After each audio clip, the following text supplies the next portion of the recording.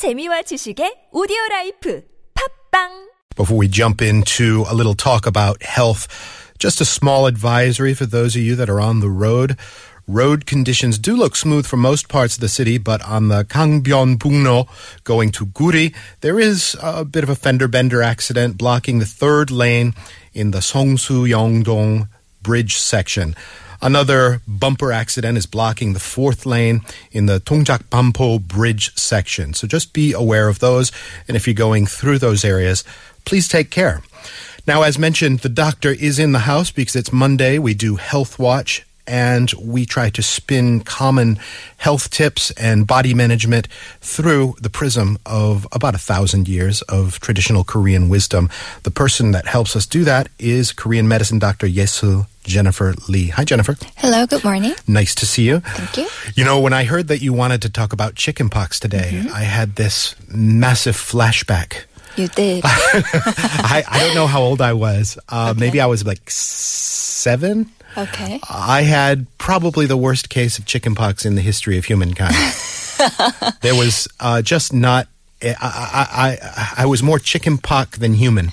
Okay. About 100 blisters on your skin. Yeah, no, ridiculous. Ridiculous. I had one on my eyeball. Seriously? You know, seriously. They were... I mean, we don't need to paint too much of a picture here, but I was one sick kid with the chickenpox when I was about 7 years old. I feel so sorry for do the kids 7-year-old. Still get it? Actually, they do, yes, a little bit. Less. Less, I don't know, because of course. in my school, everybody got it almost, it seemed. We all went through this wave of it, right? I never hear or see kids getting chickenpox so much today, however many years later. Yeah, actually, it isn't really a serious health problem when it comes to the healthy children, but a child with chickenpox needs to stay at home from school because it's very contagious. And it can be very dangerous for some populations, such as pregnant women, newborns, infants, and teens and adults who have weak immune system. Let's just quickly, before we get into the dangers and stuff like that, let's review real quickly what chickenpox is. It was just an itchy rash as far as I was concerned. So it is a contagious illness that causes an itchy rash and red spots or blisters all over your body, including eyeballs if it does happen. Yeah, it was crazy. Oh my God, I feel so sorry. I had one on my tongue too. Yeah, so it's basically like, imagine being simultaneously bit by, 500 mosquitoes. That's kind of what it feels like. Did it hurt when you had this? It was itchy, that's all. Okay. Yeah. Well, if you had chickenpox, you aren't really likely to get it again, so that's another relief.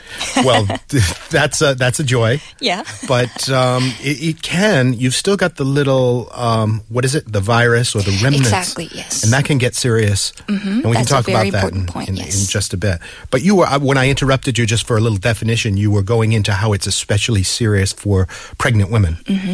And for, I guess, vulnerable populations? Yes, for vulnerable populations, especially for pregnant women, because we don't really know what's going to happen to the fetus. And if the person is vaccinated before getting pregnant, it's okay. But if it's during this pregnancy, we don't really know what's going to happen to the fetus as well when it comes to the vaccine. So for pregnant women, we have to be really, really careful. But since 2005, the vaccine has been available as a combination of these 4 contagious illnesses. So it's basically a protection against a whole bunch of contagious diseases that people, especially children, are in danger of. Okay, so that explains why you don't see it so much anymore. Yes. Yeah. It protects nearly anyone who receives the vaccine, and the protection rate is about 90 to 95%, so it's very, very secure. Okay, so kids, those isolated cases, kids still get the chickenpox. Maybe they didn't get the vaccine, or it's one of those rare cases where it didn't work. Exactly, But it's not like when I was a kid when the entire class was doomed to get it at some point. Yes. Most cases of chickenpox are relatively mild to run their course to 5 to 10 days, but it can be very serious in a small population of people. And it's basically who can develop serious complications are like the population that I just mentioned before. But the thing is, you don't really know how to predict who will and who won't be having the serious symptoms. So that's one of the reasons why all the people have to be vaccinated when it comes to the chickenpox. So it's not like you can live a certain lifestyle and that will steer you away from chickenpox. Nobody quite knows where chickenpox hangs out. So it's a virus that's basically everywhere, so you don't really know, like you just said. Okay. At the same time, hygiene is also very important. Naturally. Yes, but at the same time, you don't really know who's going to be suddenly having this very severe symptoms. Okay. So when do kids these days get vaccinated? So they have 2 doses. One will be between 12 to 18 months, and the second one will be between 4 to 6 years old. So 2 doses. Okay. And adults, I presume, if you have been in circumstances where you didn't have access to vaccines, at an older age, you can also get these vaccines. Of course, yes. Okay. It's never too late. No. All right. So side effects of these vaccines are very rare. So I would suggest that people get vaccines early as possible if you didn't already have one. And there are people who shouldn't really get a chickenpox shot. One would be pregnant women, like I just mentioned, and anyone with immune system disease or allergic reactions to certain substances of these vaccines. I guess that's true for vaccines across the board. Yes. Right? Because the whole idea of a vaccine is it gives you a teeny tiny bit of the illness, and then you develop the antibodies, right? Yes. So the virus is something that's been inactive, that's been made to be inactive in the vaccine. Okay. One of the things you said to me earlier was that the good news is that I can't get chickenpox again. No. But there's a caveat and a warning. Yes, there is a warning called shingles. Its another name is herpes zoster. Have you ever heard of this? I haven't heard of the latter name. I've heard of shingles. Okay. And I've even seen some public service announcements about shingles. Oh, they did? Yeah. These days, I think it's probably some commercial. They're trying to sell some medicine. But it's been kind of buzzing on TV. It's real serious. It is, actually. And it's going popular more and more even in Korea, probably because people start to have a weaker immune system, especially around this time of the year. Chickenpox, both chickenpox and shingles, is a little bit more popular around this time of the year than the other times of the year-round. Shingles, the way I understand it, is like the much more ruthless, take no prisoners, grown-up version of chickenpox. Yes, it's a much more serious version. And whereas you just mentioned chickenpox symptoms as being itchy, shingles' main symptom is pain. Real pain. Serious skin pain? Yes. Okay. Skin pain that basically radiates. So it's very, very serious. That sounds horrible. How does childhood chickenpox become grown-up shingles? Yes, so after you've had chickenpox, the virus basically lies inactive in nerve tissues of your body. And when you start to have this weaker immune system for some parts of the year, basically the virus starts to become active again near your spinal cord. So this specific nerve where this virus has been lying dormant starts to have these infections and start to have the symptoms of pain because the nerve is getting sick. This is where one day nanomedicine is going to come in so handy. Little teeny tiny assassins that can go in and target those virus cells one by one. Hopefully, yeah. Is there anything you can do to reduce the risk of shingles if you've had chickenpox? What should I do, for example? Basically, we know that certain virus is causing shingles, but we don't really know what's causing this encore of reinfection. I see. So luck of the draw. Yes. But at the same time, we know that it's basically due to this lack of immune system. And basically, a lot of people, especially in Korea, complain of this occurrence of shingles due to stress, where they are stressed out all of a sudden and they start to have this lowered immune system due to stress. And then these shingles pop up. That's fascinating. Considering the virus hangs out around the nervous system, like you said, maybe if you trigger and hyperactivate the nervous system with stress, who knows? Maybe that could sort of call that virus back in action. Yes. Well, we only know that it may be due to lowered immunity, but in the context of Korean medicine, we do actually relate this to stress, where people start to have this stress, and you probably would notice again that it would lead to lack of circulation or blocked qi, which would be basically lowering your immune system. A general state of health, as Korean medicine tends to prescribe it, will reduce your stress level and boost immunity, which is good against not just shingles, but a whole bunch of other stuff. Yes. The symptoms of shingles is very specific in a sense that it actually affects a small section of your body where this nerve resides. I see. So basically, if you're having this one part of your torso where the virus is lying dormant, that's where you're feeling this pain. So people have the specific symptoms and they know it's shingles. Were people talking about shingles and chickenpox in the era of the 동해보감 and the Joseon and all that?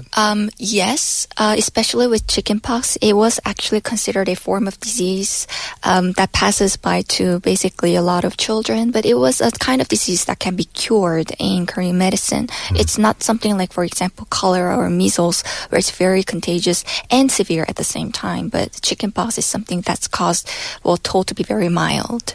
It does always seem to be kids that get it. I mean, in the era of my childhood, like I said, it was almost a fact of life. At some point, you're going to get chickenpox. But it was never the adults, really, that got it. It's weird. It must be something about what kids are just playful and messy and unhygienic. I guess that's how it passes. Yes, that's one of the reasons why it's contagious to children, but at the same time, it's basically that the lack of their immune system development that's actually causing these symptoms, rather than the adults who already have this complete form of immune system. Okay, so when we're talking about a shingles outbreak or a chickenpox outbreak in the old days and using strictly Korean diagnosis and remedies, what are you doing? Basically, what we do is we didn't really know before, but we now know that these certain herbs that we've been using for chickenpox and other contagious diseases were something that also have this antibiotic effect and also they put down your fever. And they actually have been using this for a very long time for chickenpox as well. And yet, the ancient Korean wisdom, the whole idea of thinking about things in biotic terms, a bacteria or a virus invades and we have to kill that, that's a pretty recent phenomenon, right? Yes. They didn't think in those terms. No. It's very amazing if you think about the concept of Korean medicine is they didn't really think of protecting your body against bacteria or virus. They always thought about how you can balance the inside and outside of your body. For example, with the nature or with your food, even with qi or the flow of this whole qi.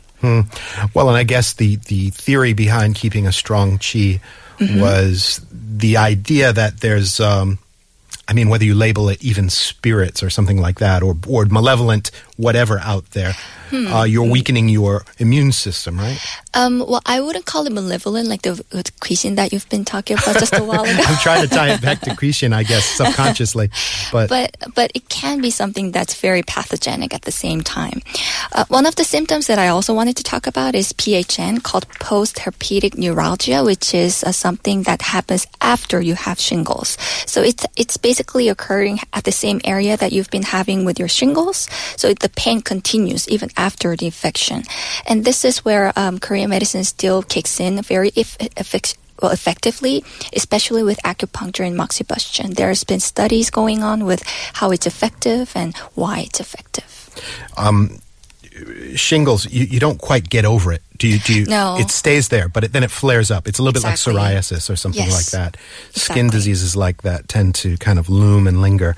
But the symptoms of the post-shingles disorder that you were talking about, is it like, is it a mood thing? Is it a skin thing? Well, it's treated with medications, including, for example, pain relievers and also anticonvulsants and antidepressants, meaning we don't really know what's exactly causing this PHN biologically. We don't really know the cause that we can cure with these medications. That's why they start to prescribe antidepressants. But with acupuncture and moxibustion, it's been very helpful actually with PHN. Okay, so if you've had chickenpox as a child, then there's a low but real danger that you could have shingles, and then if you have a shingles flare-up, that you could have this disorder. Korean medicine may have something to offer you, and it's worth consulting with your Korean medicine professional, like Jennifer. Thank you very much for coming in. Thank you. And Koreascape returns right after this.